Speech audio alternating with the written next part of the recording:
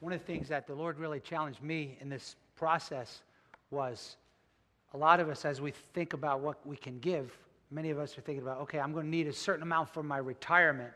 To me, that's a step of faith. The thing that it blessed me so much was reading, if you sow generously, you'll reap generously. So to me, it was, okay, God, I'm going to trust you that if I give away a portion of what I was planning on, depending on, I'm trusting you to supply that. If you're visiting with us, please know that we're not here to try to get your money. We're not all about money. But being a Christian involves what you do with your stuff. And we talk about that gladly. So this morning I want to invite you to turn in your Bibles to Genesis chapter 17. If you're visiting with us, we welcome you. Hope you have a blessed experience and invite you to just raise your hand if you need a Bible. I didn't grow up in a church where they taught right from the Bible, so this might be new to you, but be sure to grab a Bible here. You're welcome to keep the Bible. We're reading through the book of Genesis. Some of you may have read it.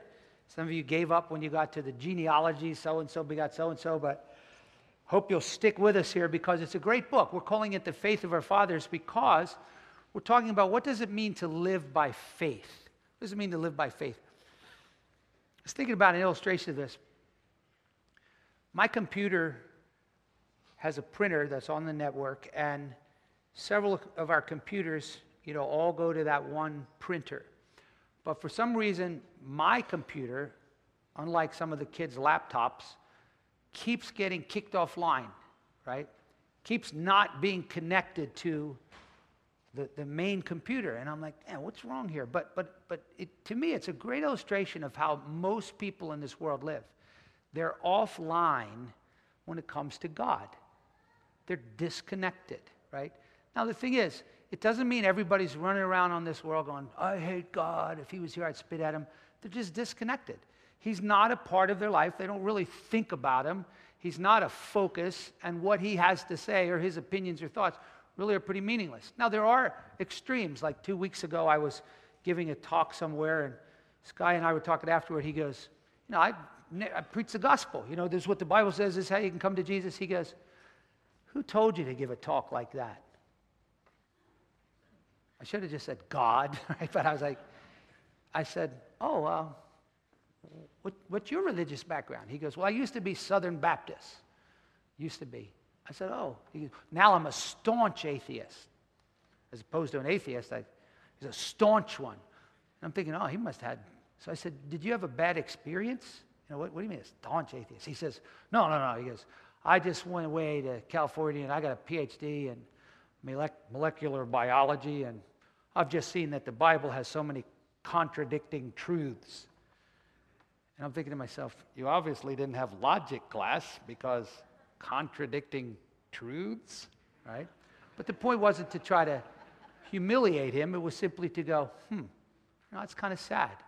Here's a guy who's adamant. He knows there's no God. So the reality is, what the Bible says is, if you're going to have a relationship with God, it is a relationship that starts with faith.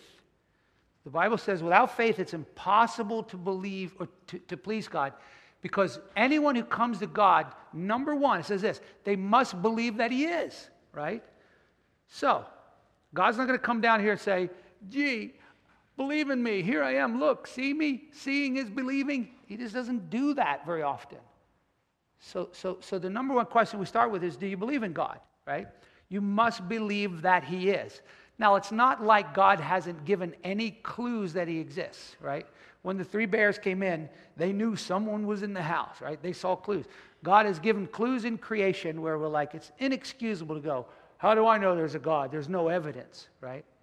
But a life of faith in the Bible is far more than just believing in God. So the first thing I want you to think about is that faith is always a response to a revelation from God. Faith does not begin with me where I go, I'm just going to have faith, right? It's God puts something forth, a revelation, an idea, a promise, a thought, and then I decide whether or not I'm going to believe that. That's why I want to just go shake people when I see them on the news. They're like, don't worry, our faith will get us through, right? And then when they're probed, like, faith in what? They're like, well, our faith in our faith. Well, what? That's not faith. Biblical faith is always a response to God's revelation. Okay? I want you to really think about that. This book claims to be a revelation from God. Biblical faith is to say, okay, if this is what it says, then my response is, I believe it and I'm going to follow it. Okay? And you can test that out as you read the book of Hebrews. By faith, Abraham, when he was called, he went out. By faith, Noah, warned by God, he built an ark. By faith, Moses. It's always a response to God's promises. Okay? It's not easy, right? Because I can't see God. So yeah, somebody told me 2,000 years ago, some guy hung on a cross and then rose from the dead. You and I have to make a choice. If that's what the promise of God is, do I believe that? All right? So this morning, what we're going to do is we're going to look at Abraham's life. And Abraham becomes the premier example of a life of faith. And what we're going to see this morning is that a life of faith, it involves struggle. But ultimately, there's some wonderful things that God will teach us in this passage. It's really, really cool. So let's pray. Lord, may the Holy Spirit help us to learn how to live by faith in your promises. Because without faith, it's impossible to please God. In Jesus' name, amen. Last week, we saw that spiritual problem solving is very different from human problem solving because God had given Abraham a promise. You're going to have a son. So Abraham's like, well, my wife ain't getting pregnant, so I'll take matters in my own hands. Remember all the problems that came because he went and married his maid and they had Ishmael. So that's where the chapter ended. Now we're going to fast forward 13 years. Okay, Ishmael is now a 13-year-old teenager. He and dad hunt together, fish together. He loves his son. Ishmael's his son, right? And he's still thinking Ishmael's going to be the heir, right? Now, 13 years later, verse 1. Now, when Abram was 99 years old, the Lord appeared to Abram. And he said to him, I am God Almighty. Walk before me and be blameless. Now, think about this. It wasn't like God appeared to Abraham every day, like he got up every morning. Good morning, God. And God's like, hi, Abram, what are you going to do today? Just every once in a while. It might be a 10-year gap. And you're like, well, what did he do for those 10 years? He lived a life of faith. But every once in a while, to Abram, God would appear again. So he's chilling with his 13-year-old son. What's up, Ish? Son. And God comes down. He goes, listen, I got to talk to you. So he appears to Abram, right? And he says, I am God Almighty. So he gives him another new name. Remember last week, El Roi, the God who sees? God Almighty is the Hebrew word El Shaddai. You're like, remember Amy Grant? El Shaddai, El Shaddai. The Hebrew word Shaddai, etymologists aren't sure what the origin is. It could come from a word that meant mountain. And so some have translated God of the mountain, which would be the highest God, or some people believe it came from an ancient Semitic word for the breast, that God was the supplier or provider. But most translations use something to do with God's power because in the context, it has to do with his ability to do what he needs to do. So the New American Standard calls it God Almighty. And some people pray that way, Almighty God.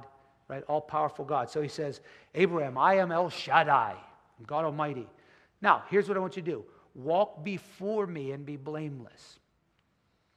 That's not normal language. Like, when my kids were growing up, I never said, hey, listen, walk before me. What does that mean, walk before me? We're going to come back to that. And he says, and listen, I will establish my covenant between me and you. This isn't the first time he told him. He's reassuring him. And I will multiply you exceedingly. And Abram didn't look at God like, yo, what's up, man? The man upstairs, you're my dog. He was very reverent to God. Look what happened. Abram fell on his face, and God talked with him. And he said, as for me, behold, my covenant is with you, and you shall be a father of a multitude of nations. So now God's going to give him a name change. He's like, I'm going to change your name. No longer shall you be called Abram, but your name shall be called Abraham. Now, I want to talk about that for a moment. The word Abram means exalted father, okay? And you're like, yeah, that's cool. That's like the faith that he was going to have lots of kids. And it's going, no, it couldn't have been, because this is what his dad named him when he was a little boy, right? I'm going to call you Abram. So some commentators suggest that it wasn't the emphasis on Abram, it was on his dad, Terah. Terah was a wealthy, significant man, and so it may have had the idea that you were exalted with respect to your father, or you came from an exalted father. So all his life he grew up, my name is Abram, and God goes, not anymore. Now it's going to be Abraham. And Abraham literally means a father of a multitude. So he's got a new name change, right? Now that's always a sketchy thing when you try that name change. You remember when you were a kid, you're like, I want you guys to call me Rocky. And they're like, nah, Twiggy. Twiggy. Like, it didn't work so well.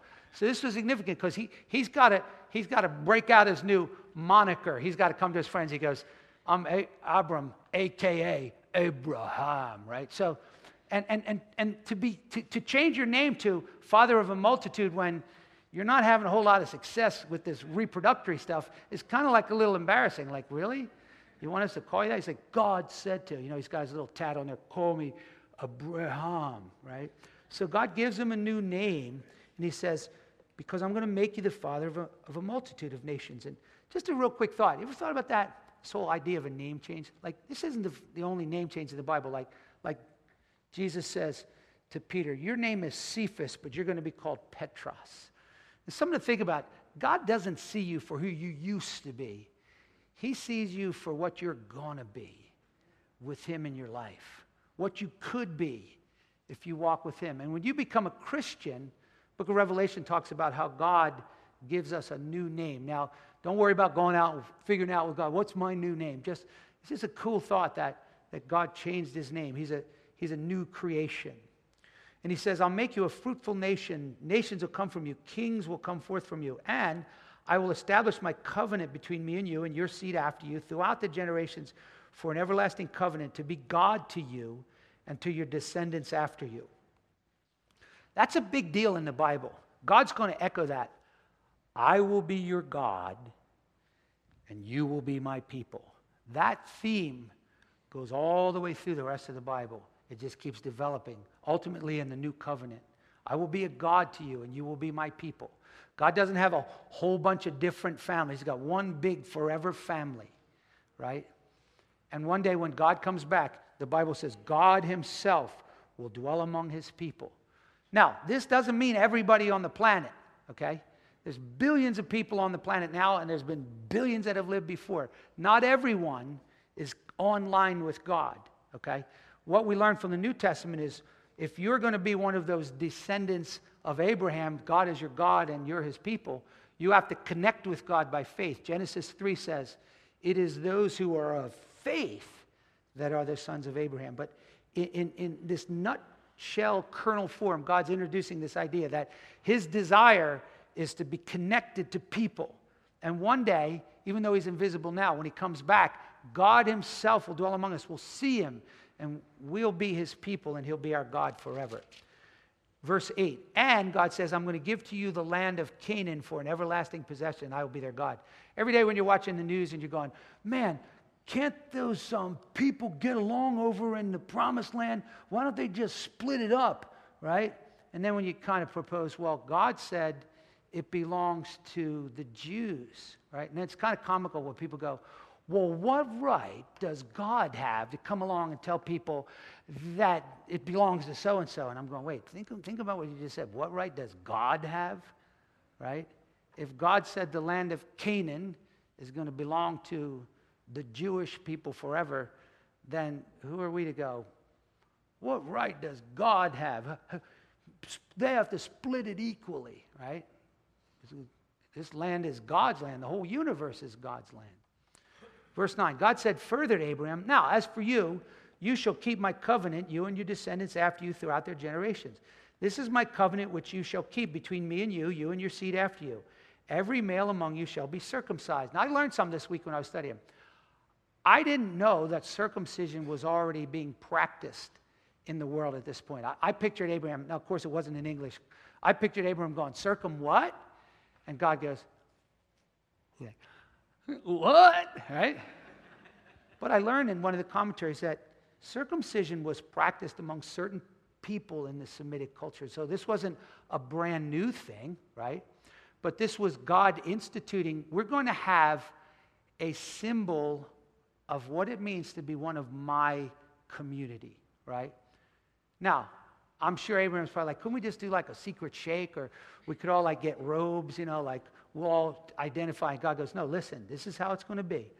Verse 11, you shall be circumcised in the flesh of your foreskin, and it will be the sign of the covenant. Okay, so it's going to be an outward symbol of an inward reality. Now, this is incredibly important because this is still being misunderstood. In Jesus' day, the Jews thought circumcision itself was your ticket in, right? And they would, even if Gentiles wanted to follow the God of the Jews, they'd say, you got to get circumcised. And Jesus would say, don't think because you're circumcised you're going to be in the kingdom, right? But isn't this exactly what half the people in America are doing? Oh, will you baptize my baby because I want to make sure he gets into heaven?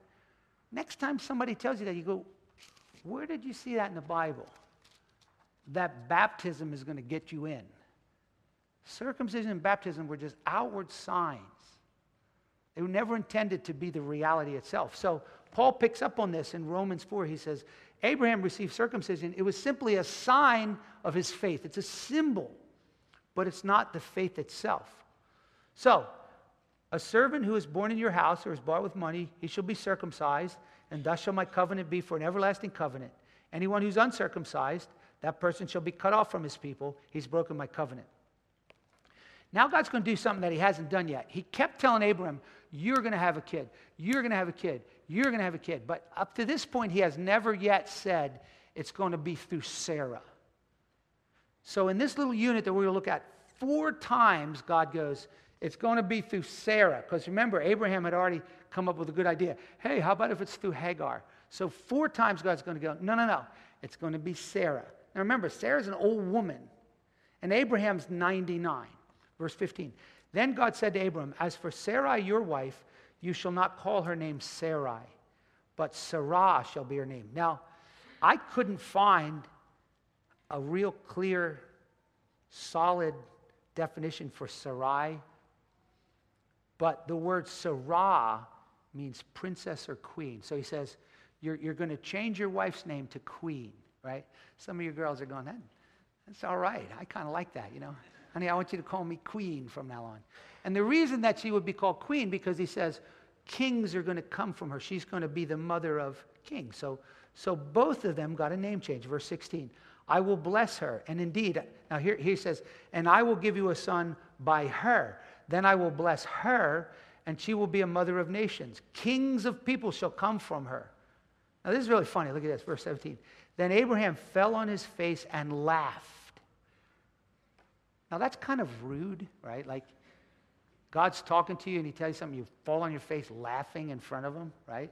So when I first read this, I'm like, boy, what an expression of unbelief. But I read something that I thought was really interesting.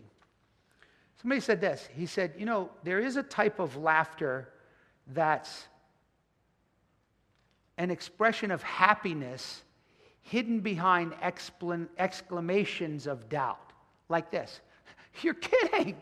You're kidding. So I don't think he laughed in God's face like, that's just stupid. Now, at least he had the wherewithal to go, don't say anything out loud. So notice carefully, he starts laughing. He falls on his face and he laughs, right? But then it says, and he said in his heart. So if this was a cartoon, now you would see the little circle around his head showing what he's thinking, right? What's he thinking as he's laughing? It says, he's laughing, saying in his heart, will a child be born to a man who's 100 years old? And will Sarah, who's 90 years old, bear a child?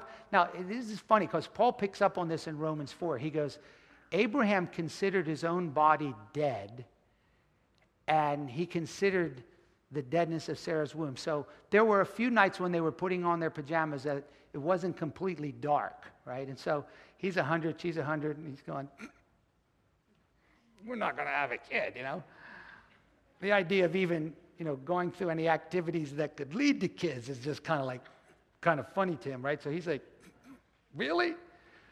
But again, I don't think this was unbelief. I don't think this was total, no way, right? It was a laughter, which interestingly, so he laughs, right? Abram laughs, and then look at the next verse. Abram says in verse 18, oh, that Ishmael might live before you. In other words, look, I already got a 13-year-old son. Let him be the heir. And God goes, no. Verse 19, Sarah, your wife, shall bear your son. That's the second time. And you shall call his name Isaac. And this is a laugher. Isaac means he laughs. So Abraham goes, ha, ha, ha, ha. And God goes, you're going to call your kid, he laughs, right? And sometimes I've seen newborns, okay? And you got to understand, I'm in a predicament. I'm a man of God. I'm a pastor, right? People say, oh, pastor, isn't my baby beautiful, right? I'm torn in conscience because most new babies aren't beautiful. They've been through a rugged journey and their heads are like cones and their faces are all distorted. Isn't my baby beautiful? So I'm just like, now that's a baby. But maybe I should just laugh from now on. Ain't my baby beautiful? Okay, right? So God says, why don't you call his name Isaac? He laughs because there was going to be just great joy in the fulfillment of God's promise. And I will establish my covenant with him for an everlasting covenant and his descendants after him. Verse 20, as for Ishmael, I've heard you. Behold, I will bless him. I'll make him fruitful, and I'll multiply him exceedingly. He shall become a father of 12 princes, and I'll make him a great nation. But my covenant I will establish with Isaac. And in parentheses, and in case you didn't hear me, Isaac, whom Sarah will bear to you at this season next year. That's the third time he says, Sarah's going to have a baby. I know she's 90. I know you're 100. Sarah's going to have a baby. Now, the next thing is really cool because there's something that you'll learn in the Bible as you start reading the Bible. If God says to do something, okay, read my lips, do it. Right? Do it. It's amazing how many people we go like this, oh God, thy kingdom come, thy will be done, right? On earth, just like it's done in heaven. Have you ever thought about that? How's God's will done in heaven? If God says to Gabriel, hey, clean up that angel food cake. Do you think Gabriel goes, yeah, when I'm done playing Nintendo, right? God's will is done perfectly in heaven, completely, obediently, automatically, excellently, every time, right? And angels look down on earth and go, wait, aren't they your followers? Didn't you say not to do that, God? Or didn't you say they're supposed to do that? The essence of a disciple, Jesus says, go and make disciples and teach them how to obey. As a response to this great Savior who gave his life for us, Christians are called to obey God, not to mess around and procrastinate and make excuses. Do what he says. And you're like, yeah, well, that was easy back then. Really? Can you imagine staff meeting for Abraham that day? Look at the next verse. Verse 22. When he finished talking, God went up from Abraham. Then Abraham took Ishmael his son and all the servants born in his house who borrowed his money, every male among the house of Abraham's household, and he circumcised their foreskin the very same day. Now think about that. Hey, Abraham said, he had hundreds of servants, hundreds of men, all got, hey, Abraham's got company meeting, everybody show up. Okay, we're going to have a new sign that we're part of my community, God's community. What's it going to be, Abraham? We getting new outfits? No, we're doing We're doing what? And we're doing it today. I wouldn't want to have been the HR guy making that announcement. But twice it says they did it that day, right? That's a great lesson about faith. If God says to do something, you don't have to understand why. Just do it. And it's hard, right? I'm not acting like, oh, I get it right every time. But this is a great example of a faith life. So, verse 24, when Abraham was 99 years old, when he was circumcised in the flesh of his foreskin. See, notice, now Abraham was circumcised. I'm going to step out on a limb, but I'm thinking here that Abraham probably did this. I'll go first. You know, I don't get this. So many parents in America, they think that youth group and Sunday school and Christian school was created to turn your kid into a good Christian, right? The number one influence on your kid is you and how you live in your home. Because Christianity is caught far more than it's taught, right? And sending them off to youth group and learning their Awana verses has far less of an influence on how we live. It's very convicting. So I can imagine Abraham saying, all right, everybody get circumcised now and let me know when it's all done. No, I'll go first. He stepped up. Abraham was circumcised, right? Nobody wanted to do this, but he led. And I want to especially say to you men, lead, right? Lead. Yeah, we mess up. Don't be a hypocrite and act like we got it all together. I'm always apologizing, sorry. But lead.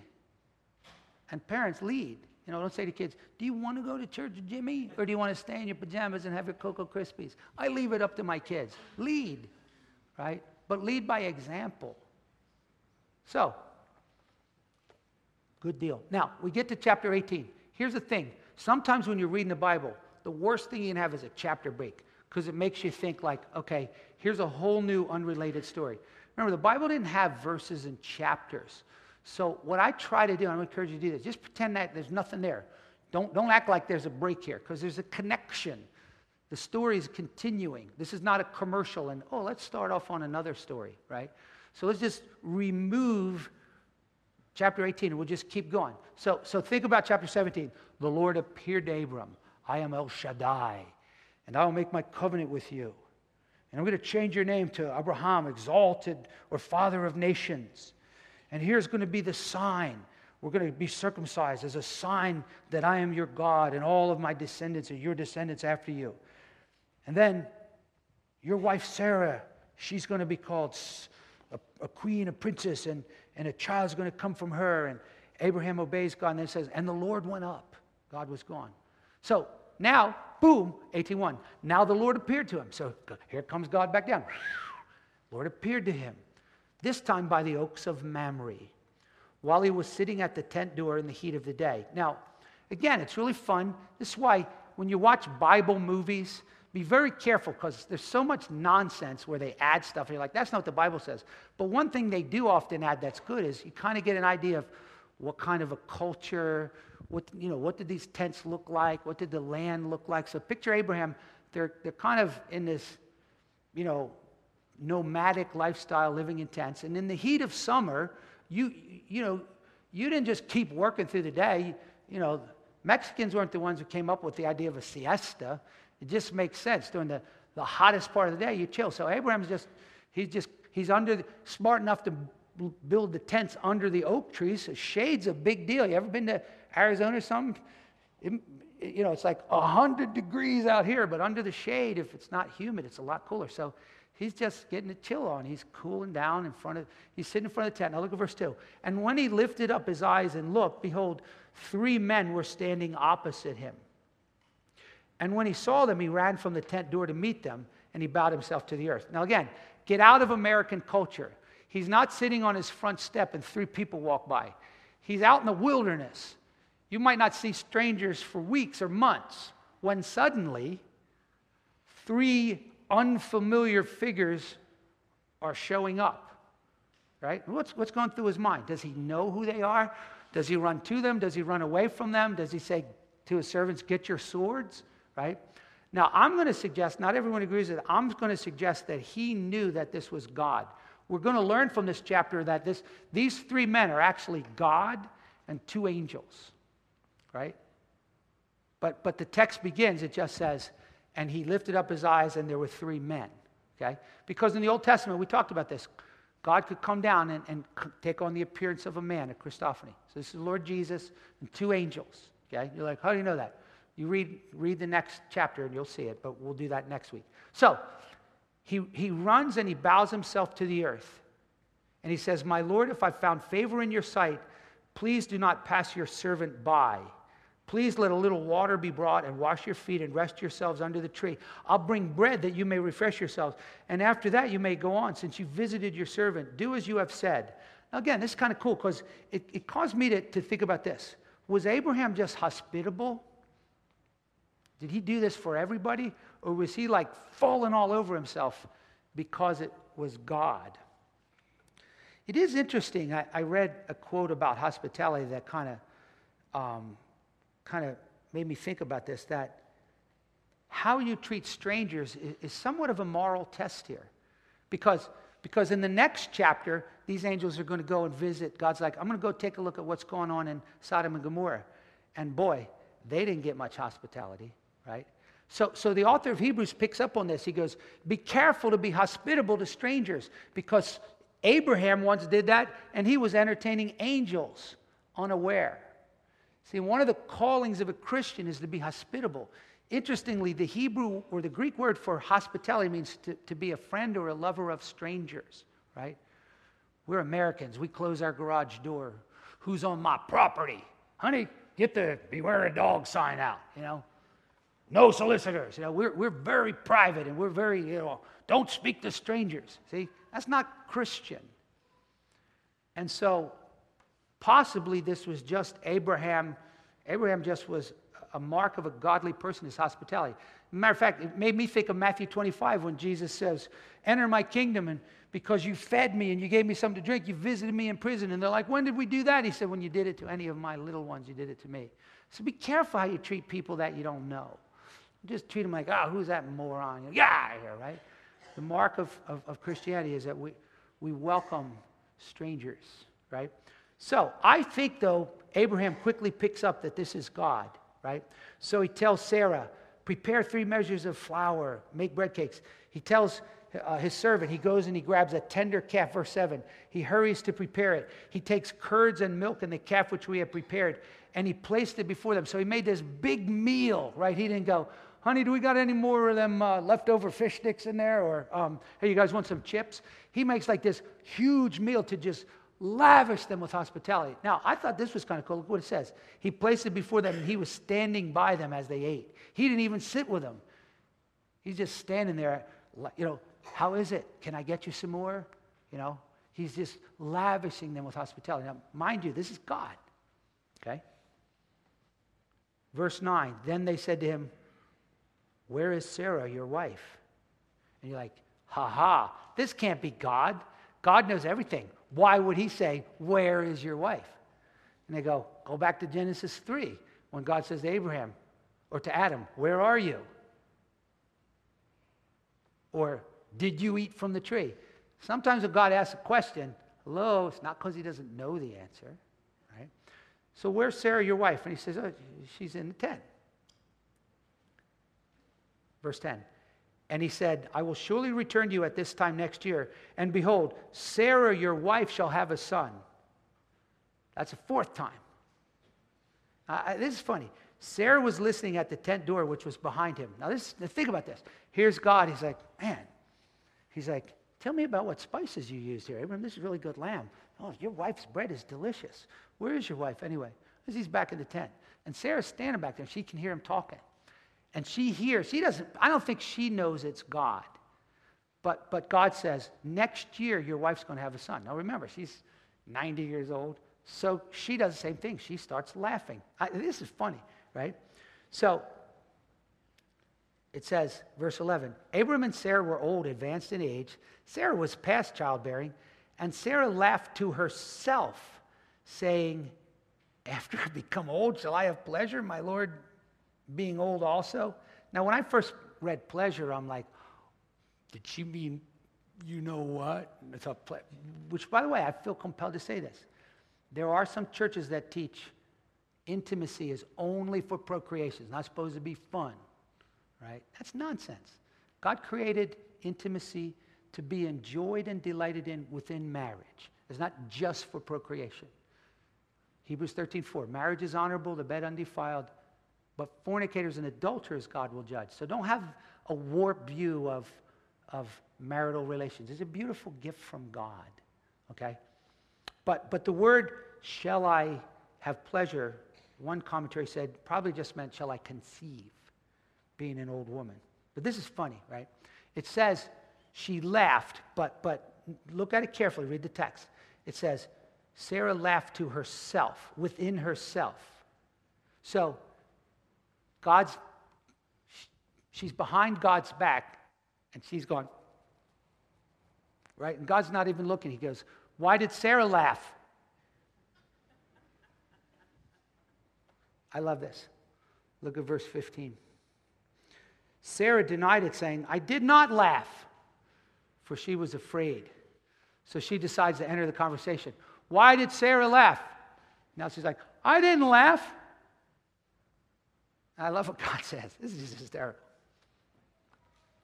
Verse 15. And God said, no, you did laugh.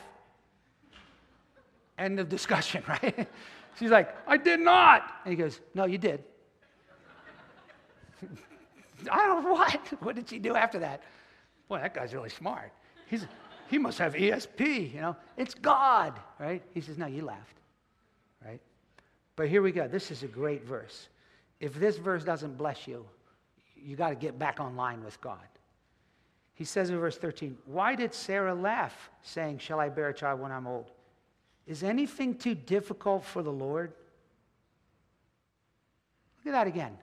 Is anything too difficult for the Lord? No, and you know what? Grab that sucker. If you're a Christian, take that verse and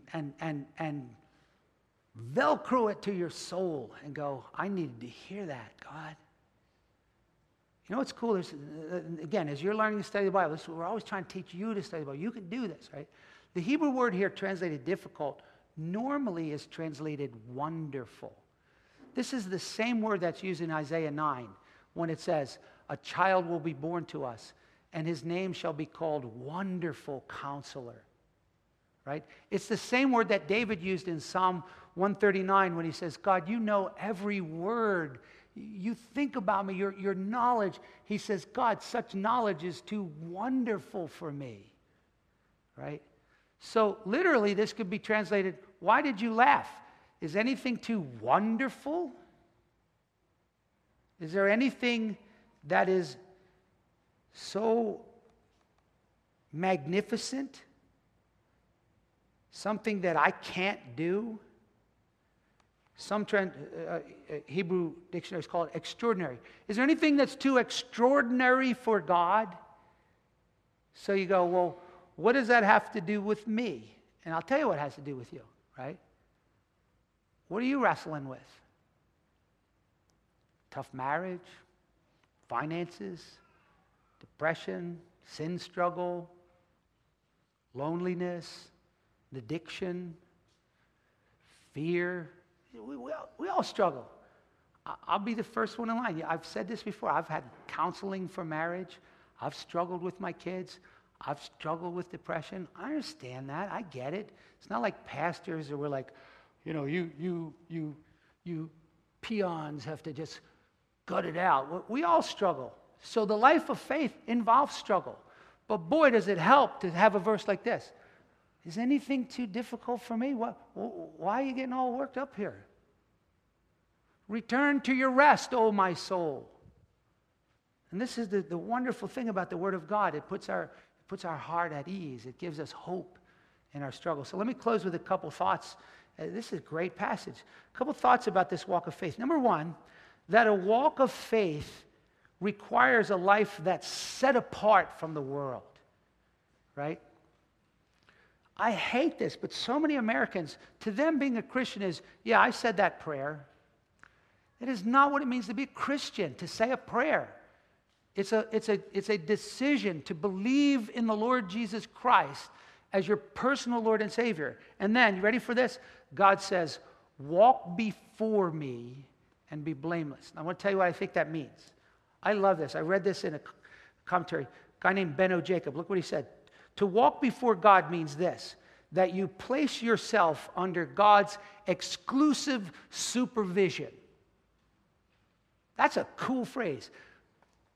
God says, walk before me. Okay, God, I place myself under your exclusive supervision. What is that going to look like? Well, it means God's going to be the one who guides you, protects you, and directs you. Like a sheep putting themselves under the supervision of a shepherd.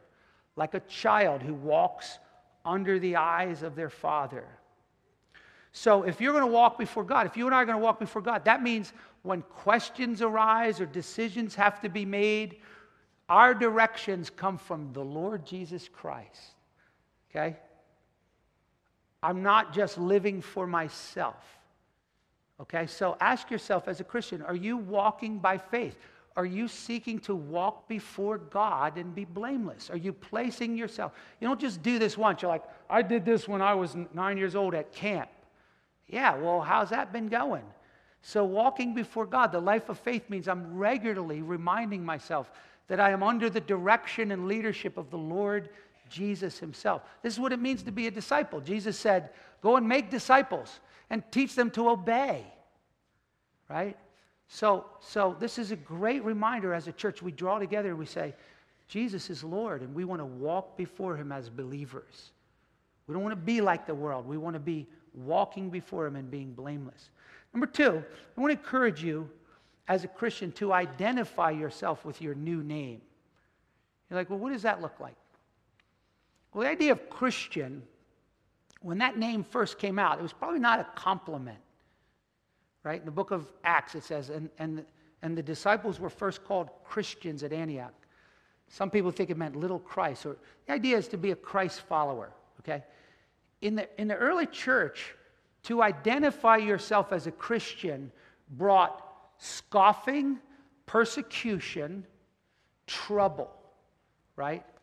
So Peter says, if any of you suffers as a Christian, let him in that name glorify God. And so what I want to encourage you to do is to realize your identity, if you're a believer, is a Christian. And so identify yourself. You're like, well, but some people might understand that. That's why I just witnessed by my life, right? Well, Abraham could have pulled that. He would have been like, okay, God, I'll take that new name, but I'm not telling anyone because they're going to laugh because I'm not so good at fathering. How can I tell them I'm a father of a multitude, right? Identify yourself. You're not a filthy sinner, who just God puts up with. You're a child of God, dearly loved by him, called to be his child, and you are a follower of Christ. And so unashamedly identify yourself. You don't have to have a big bumper sticker and a t-shirt, but don't just witness by your life. And please, I don't understand this. There are so many people who say, oh yeah, I'm saved. Are you baptized yet? Oh no, I'm not ready for that. What do you mean you're not ready for that? When are you going to be ready for that? To become a Christian is to identify yourself publicly. Jesus says, confess with your mouth, Jesus is your Lord. Right? So imagine people in there, hey Abraham, that circumcision thing, I'm not ready for all that, Then come back when you're ready, right? So let's as a church, let's not be obnoxious, beating people with the Bible, but know your identity. You're a new creature in Christ. You're a Christian. You're a forgiven sinner, and you're called to live before God and to draw your family and others to Christ. And then third, I don't know what you're struggling with, but allow yourself to grab this verse and go, okay, God, for me, here's what this means to me. Nothing is too difficult for you. But I want to give you something that I found really helpful. To live by faith doesn't mean that it's easy. Doesn't mean that you're not struggling. Some of you are going, I want to believe this, Pastor. I want to believe. I can't stop this. I want to believe I can do all things through Christ. I want to believe God's going to come through for me. I love Mark chapter 8 when Jesus said to one of his potential followers, he says, if you believe me, all things are possible. This guy says this. He goes, Jesus, I do believe you, but help my unbelief. The first time I heard that, my tears didn't even hit my cheeks. I just wept. I was like, yes, that's how I feel. I do believe, but help my unbelief. So take this verse, say, God, nothing's too difficult for you. Help my unbelief. And let the word of the Lord and the Holy Spirit just minister that to your heart and live it out by faith. Nothing is too difficult for God. Then one last thought here. This whole idea of getting circumcised. Circumcision in the Bible seemed to have two symbols. One of them was potentially miraculous reproduction. Like, why couldn't they put a cut in her arm, But it was in a very, very precious place that was close to reproduction, reminding of the miracle of the reproduction of Isaac, a miraculous birth, much like our miraculous new birth. But I think the bigger thing is this. Circumcision in the rest of the Bible began to be a symbol of purity, of a changed heart, of putting off of your sinful ways. In fact, later on in the book of Deuteronomy, God says, circumcise your heart. And so this morning, I want to encourage you to think about this. Maybe you've been coming for a while and you're like, Yeah, I go to church, whatever. To become a Christian is to circumcise your heart. It's to come to God and say, I need to turn from my sin.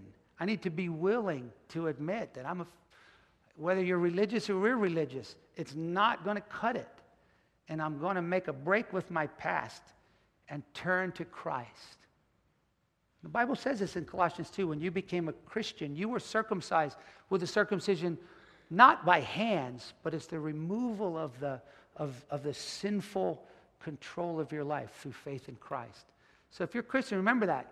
Your heart has been circumcised. You have a new heart. You and I have the capacity to obey God now. We have put on the new man. We can do all things through Christ. But if you're not a Christian, God's not asking you to get baptized. He's asking you, will you let me change your heart? Will you come to me today and believe? And then for those of us who are believers, this is what we're called to invite our love. Don't go home and say, hey, Pastor said you want to get circumcised. No, you get it. Pastor says, do you want to follow Christ? Do you want to believe on the Lord Jesus Christ? So let's close together in prayer. Let's ask God to take our troubles. Whatever it is that you're going through right now, or maybe for someone else. The Lord Jesus says, my child, is anything too difficult for me? Give it over to the Lord. Your marriage, your kids, your finances, your health, a sin struggle, an addiction. Give it over to the wonderful Lord Jesus.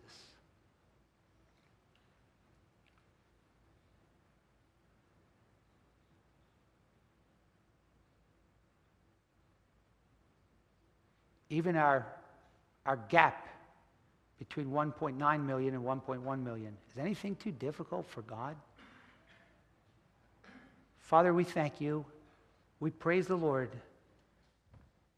that you loved us first and Jesus died for us, and we are now completely forgiven. Lord, forgive all of us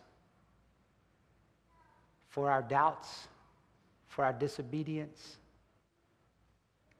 And Lord, together as a community, we want to say, Lord, we do believe.